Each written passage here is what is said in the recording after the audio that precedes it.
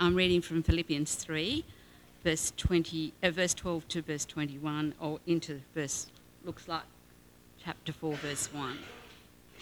Pressing on toward the goal, not that I have already obtained all this, or have already been made perfect, but I press on to take hold of that for which Christ Jesus took hold of me. Brothers, I do not consider myself yet to have taken hold of it, but one thing I do, forgetting what is behind and straining towards what is ahead.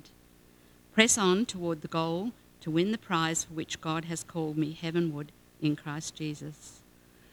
All of us who are mature should take such a view of things. And if on some point you think differently, that too God will make clear to you. Only let us live up to what we already have attained. Join with others in following my example, brothers, and take note of those who live according to the pattern we gave you. For as I've often told you before, and now say again even with tears, many live as enemies of the cross of Christ. Their destiny is destruction, their God is their stomach, and their glory is in their shame. Their mind is on earthly things. But our citizenship is in heaven, and we eagerly await a Saviour from there, the Lord Jesus Christ, who by the power that enables him to bring everything under his control will transform our lowly bodies so that they will be like his glorious body. Therefore, my brothers, you whom I love and long for, my joy and crown, that is how we should stand firm in the Lord, dear friends. May the Lord add his blessing to that reading. Thank you.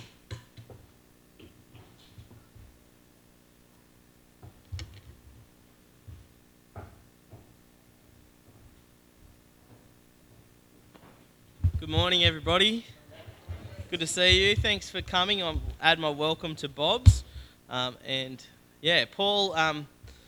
keeps saying he's off attending to some business. He's just having a break, so that's where he is. But do pray for him. He and Karina have got away. No, they've just got away.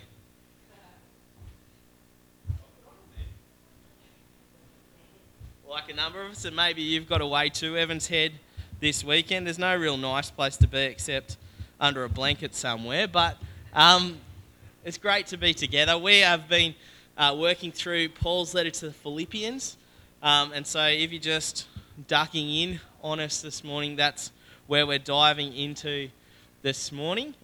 We've looked at a little bit of this already last week, but it's all part of one big argument that Paul's making. So yeah, keep your Bible in front of you, or I'll keep it up on the screen, Pete, if you'd mind opening that again.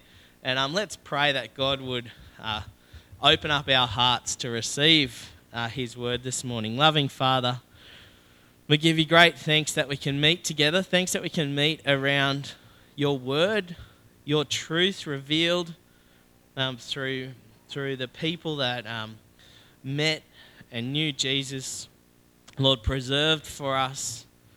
And hear in a way that we can understand in our own language, in our own time, Lord, with the freedom to sit here and look at it. Lord, let us take none of these things for granted, but Lord, let us dive deep into your word this morning, Lord, with soft and open hearts, that we might really know you more and more deeply. We pray to that end in Jesus' name. Amen. Well, do you know what it feels like to lose your footing? I don't mean metaphorically, but actually slipping and falling over. Who knows what that feels like? For some of us, it's a bit of a scary thing, particularly if we have bones that aren't going to cope well with that. I'm not going to pick on anyone of a certain age, but it's a real risk, isn't it? For younger kids, it's happening all the time. Skin off here, a broken bone there. It's a reality. I personally have convinced Tara and all of Tara's family that I'm very clumsy and accident prone. Even though it's been a long time since my falls, I've convinced them that that's me. 8 or so years ago, we took a trip up to Townsville. And because Townsville's one of those cities in Australia that's basically riddled with crocodiles, You don't swim in the ocean. So in Townsville, they have this beautiful big ocean pool. It's not just like the ocean pools where you can go and swim laps. This thing is massive. And the seawater comes in there, the warm tropical water, but there's no crocs allowed. Anyway, we've gone there for a swim, and I'm coming out of the change rooms, and between the change rooms and the pool was a flight of stairs that was kind of made out of that, like hardwood stairs, and they were pretty well worn. I could see how slippery they looked. Tara warned me very clearly that they were very slippery.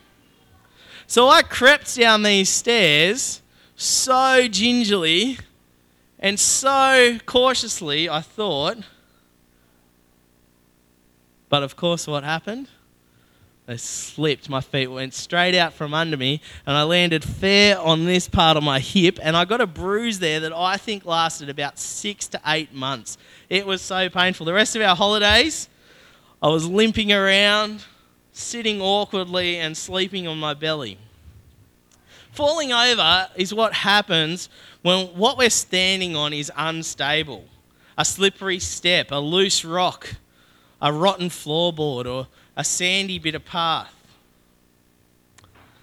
I want to ask a question this morning. How can we live a Christian life without landing on our backsides? How can we stand firm in the Lord? Look at how Paul says it there in chapter 4, verse 1. We're starting at the end today. Paul says in chapter 4, verse 1, "Therefore, my brothers and sisters, you who I love for and long for, my joy and crown," listen to this, "stand firm in the Lord in this way." Dear friends. See, like Bob reminded us at the beginning of the service, Paul's already really boldly said in chapter 1 to the Philippians, he's said to them, "For him to live is Christ and to die is gain." See, he's told them that he desires heaven, but it's much better for them that he remains. He's so close to death. He's so at the end of his life that his vision is so focused on these people, and they're enduring in their faith. They're going on. They're avoiding a big fall where they're going to land on their butts. He loves the Philippians so much. He wants them to stay strong in Jesus so much. In that verse, he says it's his joy, it's his crown. That's how passionate he is about it. I'd like to say that's how we feel about each other here. That's the shape of our community, to see everyone grow in their faith, to see our lives transform continually. I meet up with Paul most weeks, and that's the tone of our conversations. That's the tone of our session. That's the tone of our committee of management. That's the tone that we take to things. That we, out of love, would see each other endure, take hold of the gospel, take hold of Jesus. That we'd stand firm in the good times and through the stormy times. The saddest thing in ministering to people, in sharing the gospel, in being in Christian community is to watch people lose their footing in Jesus. Giving up Jesus for sin rather than giving up sin for Jesus. Accepting those lies or half-truths about Jesus, or just becoming complacent in our faith. See, our motivation in how we serve in this church is to do this, to encourage each other to stand firm. So we've got to think, how do we do it? Well, Paul's there said, stand firm in this way. So what is the way that he's talking about? Well, that's what comes at the end of chapter 3. See, what he's just told them in the end of chapter 3, he says at least 3 points that explains how we're going to stand firm. Isn't that helpful, that we're not just left to guess for ourselves, but he says it right there. And these are the 3 points. They're the 3 points that make up your outline on the back of your sheet, if you're following that. The first one, point 1, our direction in life keeps us firm. That is our direction toward Jesus, maturing in our faith, pressing on toward the goal, helps us to remain firm in our faith. Point 2, who we model ourselves on will keep us firm in our faith. We need to have godly people who we're looking up to. And the third point, knowing who we are keeps us firm. Knowing our citizenship. Understanding that our true home is with Jesus. So we're going to look through those 3 points together from verse 12 of chapter 3.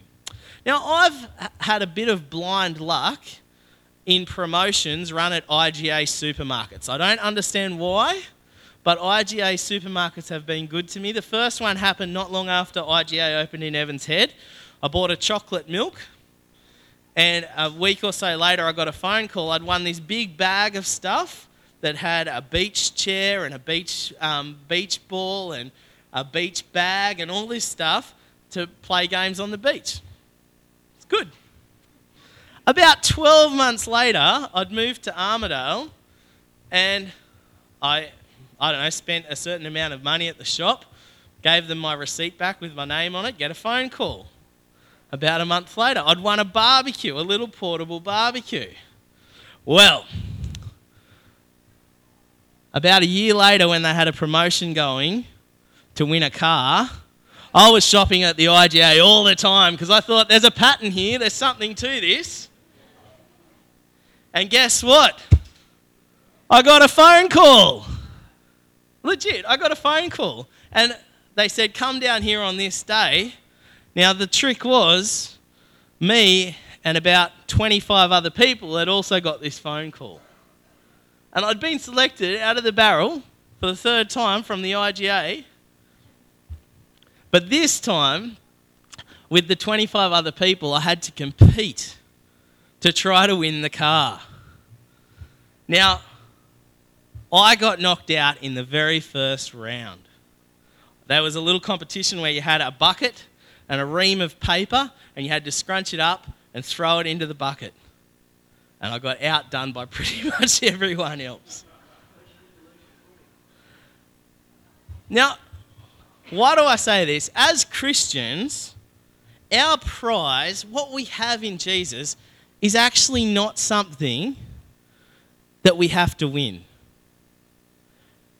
It's not something there for us to outdo someone else to take hold of. If you were here last week, that's what the start of chapter 3 is about. Go home and look through it again. People get confused on this. People have got confused on this for centuries. But what we receive from Jesus is by grace alone. It's merited to us not on our ability to perform, but it's merited to us out of God's own mercy. The prize was won for us. And Paul's pretty clear about what that prize is right here. It's the resurrection from the dead. Because in the resurrection is victory over sin, is victory over death. It's done. Jesus has done it. And yet, Paul, in verse 13, says that he himself hasn't taken hold of this prize yet. Like I've already said, Paul is a man close to death. His perspective is very sharp because he knows, he can taste what lies ahead. He knows that the prize is his own resurrection. He knows that he's going to be coming into perfect relationship with his Saviour, coming out of this messy world and fully experiencing God's glorious kingdom.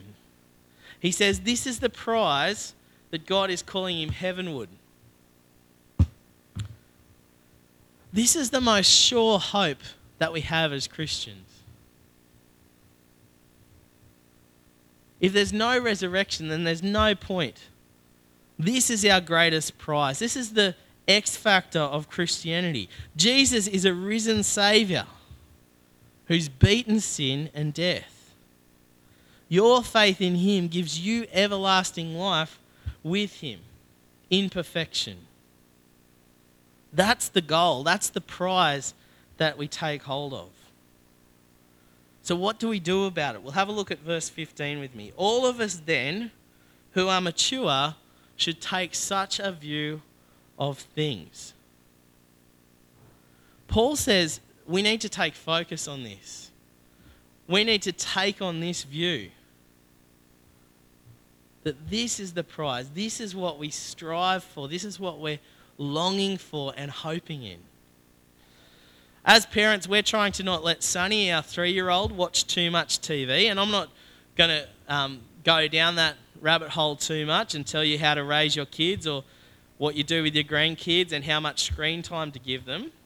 But the issue with our 3-year-old Sonny is that he's very much like his mum, Tara. Because Tara can get so fixated so quickly on what's on TV that she just zones out. Her eyes fixate on the screen. You know that I'm talking about you, don't you, mate? When we were newly married, we used to have the TV on a lot more than we do now. And there you go. We used to have the TV on a lot more than we do now. And I'd be trying to say something to Tara, and she'd be glued on the TV, and I'm like, I thought it was a commercial break, and it was. in less than 30 seconds, she'd be just become glued on what's happening on the next episode of My Kitchen Rules or something like that.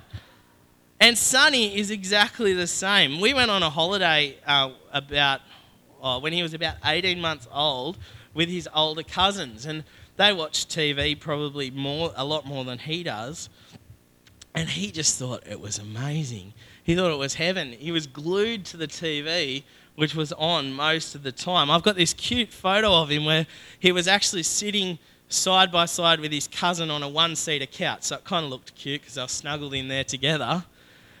And I tried to get his attention, and he gave me a wave, but his eyes were just glued on the screen. Our focus on Jesus and what he's done in this life should be to that extent. Not out of some kind of obligation, but because if we can't fix our eyes on anything more perfect. We can't sharpen our direction in life on anything that will bring us anything better. Paul says here that he's forgotten about what's past. He strains towards this because this is what's ahead. The most real thing in our whole existence is what Jesus has won for us. There has been a saying that you might have heard that someone might be too heavenly minded to be any earthly good. Have you heard that? Something like that before? Usually that's said of someone who doesn't quite seem to care very well for the people around them. Maybe they're so devoted to the church that they're involved with, to its meetings and functions and its programs, that they kind of neglect their neighbours or their family or the community around them. It's not true. Paul flips that kind of thinking on its head.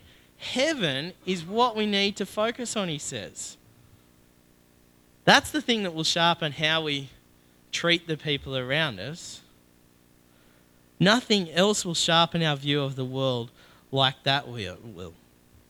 See, in this, Paul's telling us that the resurrection of Jesus Christ and the hope for us of our own personal resurrection is the most real thing that any of us can know.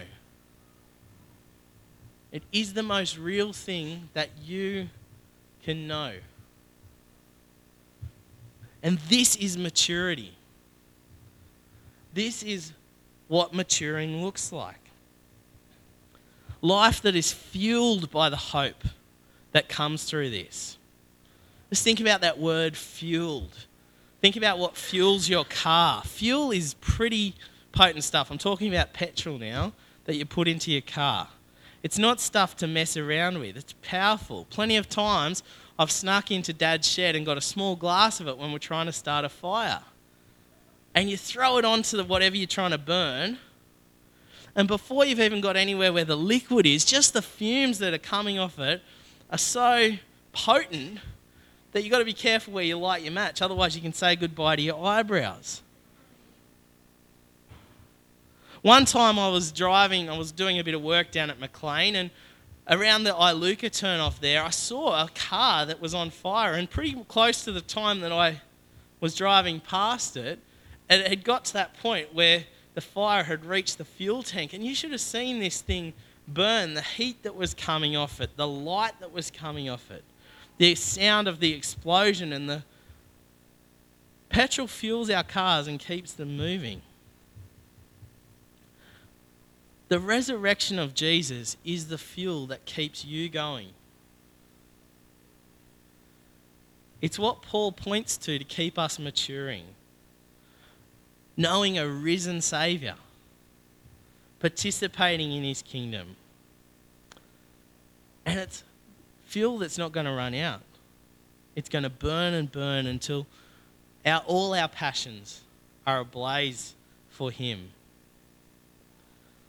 So that passage that we keep coming back to in chapter 1, verse whatever it is, for me to live is Christ and to die is gain. Can you honestly say that with Paul? If you're honest with yourself.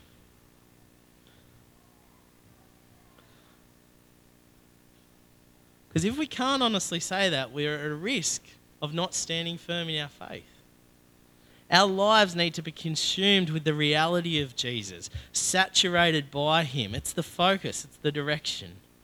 If it's not, we're not maturing and we're not going to stand firm. But this is not apart from God's grace and mercy. Look at the end of verse 15. And if on some point you think differently, that too God will make clear. There's comfort right here that even if that's not our sharp focus, if our honest answer is that we can't echo that with Paul, we can take comfort that God is leading us that way, that we are going in that direction. God will make it clear to you, he promises. It's the reality that we're destined for. God will bring this into focus for us. So there we go. That's his first explanation of how we stand firm. Setting our direction towards heaven. That's how we're going to mature. That's how we're going to hold firm. So, point 2. Who we model ourselves on determines if we stand firm. For the Philippians, Paul is their example. He's spent time with them. He's incredibly humble. He's persevered through all kinds of trials that they haven't had to go near. See, the second thing Paul tells us is we need to make sure we're around people who are mature in Christ. For me personally, I want to talk about Dave Pym. Now, a number of you weren't around this congregation when Dave Pym was here. He moved up here in about the year 2000 and lived here for about 4 years. He was a young bloke from the north of Sydney who came up to Evans Head a number of times on SUFM, on Beach Mission, and just built a good relationship with the people here, with Paul and Karina. And Karina somehow convinced him that it was a good idea for him to move up here, and he worked as our youth pastor here for about 4 years. Now, when I say he worked here, he pretty much worked for nothing. I was still in high school at this stage, but I'm pretty sure in these days, a good portion of our money to run our church came from the Ballina Presbyterian Church. So even paying Paul wasn't something that we could do. And so hiring a youth pastor was definitely something that we couldn't do. But that didn't stop Dave from living his life out here and from doing that work here. In Dave, I could see real faith in Jesus. Just that fact that he could live here on practically nothing. He bought it at a few different people's houses or some properties that people from our church owned. And even though he was pretty well educated, I'm pretty sure by this stage he'd had a master's degree and could have been working in a big government department in Canberra and probably getting paid a pretty big salary. He lived here by choice, pretty much on air, he putted around in a beat-up old Ford Laser that only had one rear vision mirror. And despite all that, he worked with such diligence and consistency for all those years. Dave prized Jesus and the Word of God above all else. You saw it in how he prepared for things. When you turn up to a Bible study, he wouldn't have just worked out what it said. He would have worked out so clearly how to teach it to us, to the youth group at that stage. It wasn't just deep knowledge, it was an alive faith that you learned off Dave. And he was a really, really caring guy. For a young guy in his early 20s, the care and concern that he showed for people around him was well beyond his years. Earlier in Philippians, Paul's spoken about how in humility, we ought to value others better than ourselves. If you know Dave, I'm sure you'd agree with me that that's exactly what he was like. I remember one day he was coming in to do a lunchtime group at our school. It was his birthday. I don't know, he would have been turning about 25, something like that. And that particular day, things were ruckus at school. The kids were hanging off the fans, had very little attention, very little respect for him. But he was so gracious about it. Just took it in his stride. He didn't give up on it. He was back there the next week. For me personally, his example kept me following Jesus. I had a good bunch of schoolmates. They were good mates, but if that's all that I had, they would have dragged me away from Jesus for sure. Dave talked it and walked it, and he was a model to me. See, Paul says here that so long as someone is following Jesus, then we should model ourselves on them. Who are you looking up to? Who do you pattern your life on right now? We'll all look at someone. We do this comparing all the time. Paul's just saying here that make sure when we're doing that, we're doing it on someone who is mature, someone who is godly. If we model ourselves on someone who's kind of half-hearted or, they're Christian but they're still a bit edgy and kind of, I'd kind of like to be like that, then we'll end up justifying all kinds of things that don't help us to stand firm. It's like the people who Paul talks about in verses 2 and 3 of this chapter. There were people around that spoke about Jesus but completely distorted the message of grace. He comes back to them in the passage that we're looking at. That's what verses 18 and 19 are about. For as I have often told you before, and now tell you again, even with tears, many live as enemies of the cross of Christ. He says plainly that some people live as enemies of the cross of Christ. Why does he say it like that? Why does he say they're enemies of the cross of Christ? Why doesn't he just say they're enemies of Christ? Wouldn't that be easier to figure out?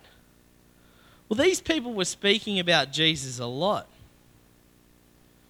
They looked Christian in one sense. But why he says the cross of Christ is because they'd moved away from the central message. They weren't people that talked about how Jesus has died to save you. These people that Paul was talking about were offended by the idea that Jesus alone could save you. They wanted to add back on all those Old Testament things. Now, I don't know that we're at much risk of that. We're always at risk of that, but the more prevalent risk that I reckon is to move away from a belief that we need a saviour at all.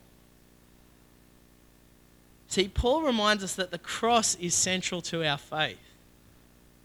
And that's what will humble us.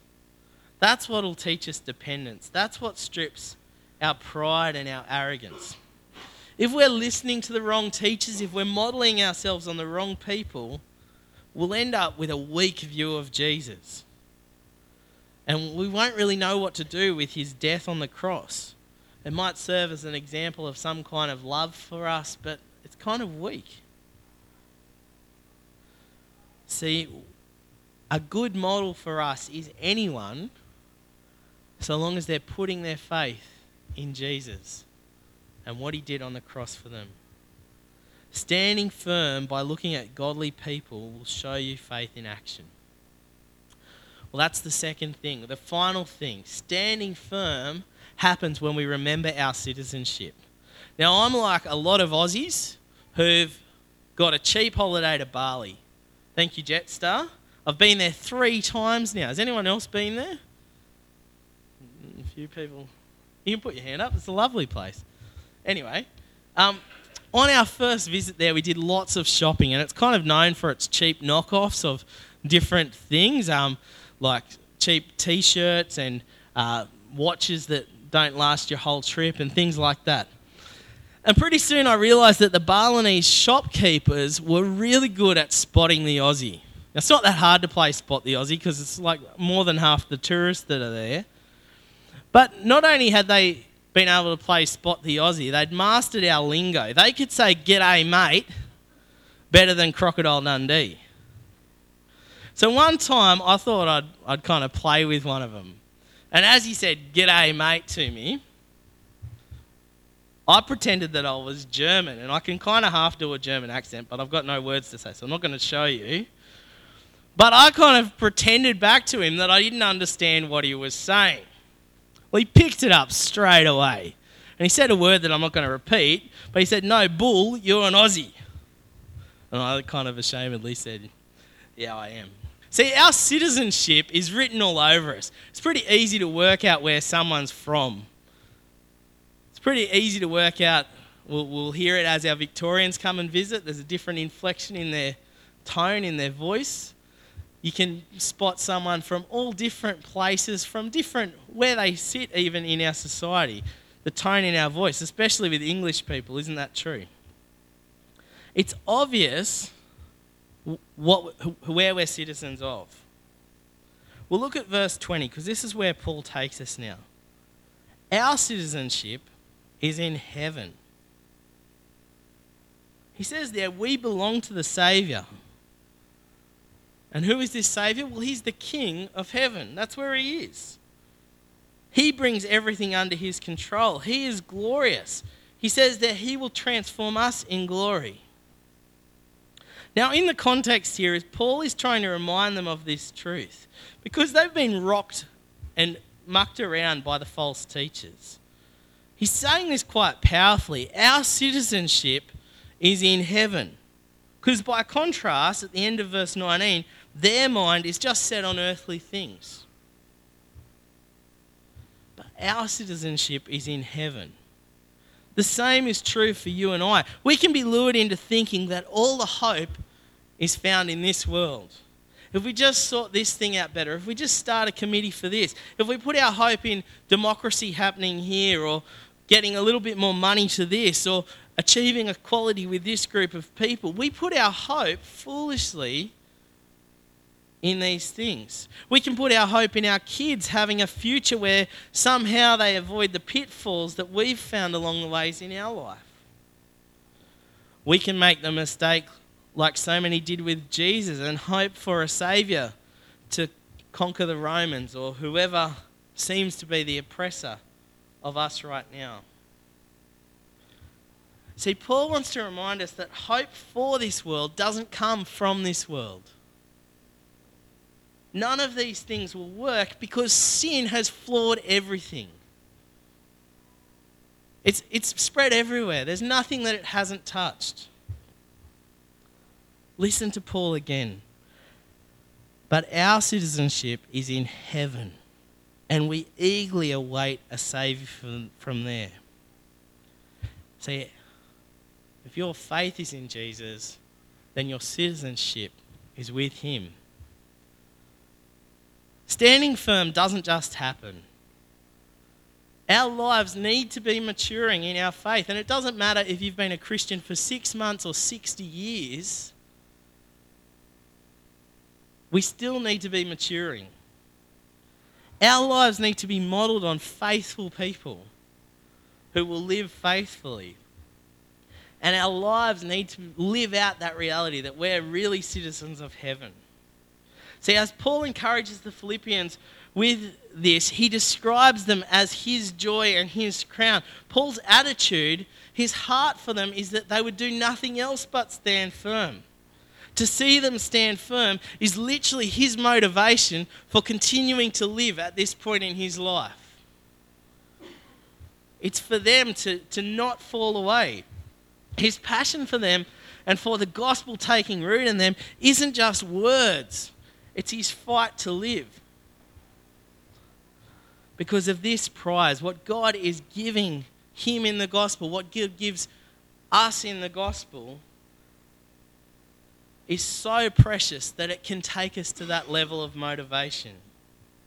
Jesus put it this way in Matthew chapter 13, verse 44. It's so succinct. Jesus said, "The kingdom of heaven is like a treasure hidden in a field. When a man found it, he hid it again, and then in his joy went and sold everything that he had and bought that field." When you're losing hope, when you're losing your footing, when Jesus is blurry and you can't see him clearly, remember what he's given you. You're forgiven. You're restored by a Saviour who was motivated by his love for you. That he gave his position of glory up, that he might pull us out of the chaos of this sin-ridden world and set us on a solid rock where we can stand firm with a sure hope of an eternity that is perfect. It's every bit that's good of this world made perfect, and everything that's rotten about this world stripped away. Perfection, satisfaction, real joy. There's nothing greater than this. There's nothing incomplete about this. We must stay on the firm ground and live out our faith, because what Jesus has for us as his followers is not only everything that we need, but it's everything that we truly desire. Let's pray to that end. Loving Father, we pray that we would be people that stand firm. We thank you for the clarity with which Paul shows us how we can do that, and we thank you that over all those things you continue to treat us with grace and mercy. Lord, with your patience and love. Lord, I pray that for anything that's causing us to lose our footing right at this moment, Lord, that we'd lay that before you, that we'd trust you in that. Lord, I pray that you would take that away from us. Lord, I pray that you'd overcome our own sinfulness, our bias toward moving away from you, to modelling ourselves on the wrong people, to forgetting that we're citizens of heaven and only having an earthly view of things. Lord, we pray for your forgiveness of those things. Lord, we pray that as we mature, we might see in our own lives and in our community the same resolve that we see in Paul, that to live is to know Christ and to finish in this life is to gain perfection with you. Lord, make that more and more real with every step and breath of our life. And Lord, help us to have the faith to trust you for such grand things. We pray in Jesus' name. Amen.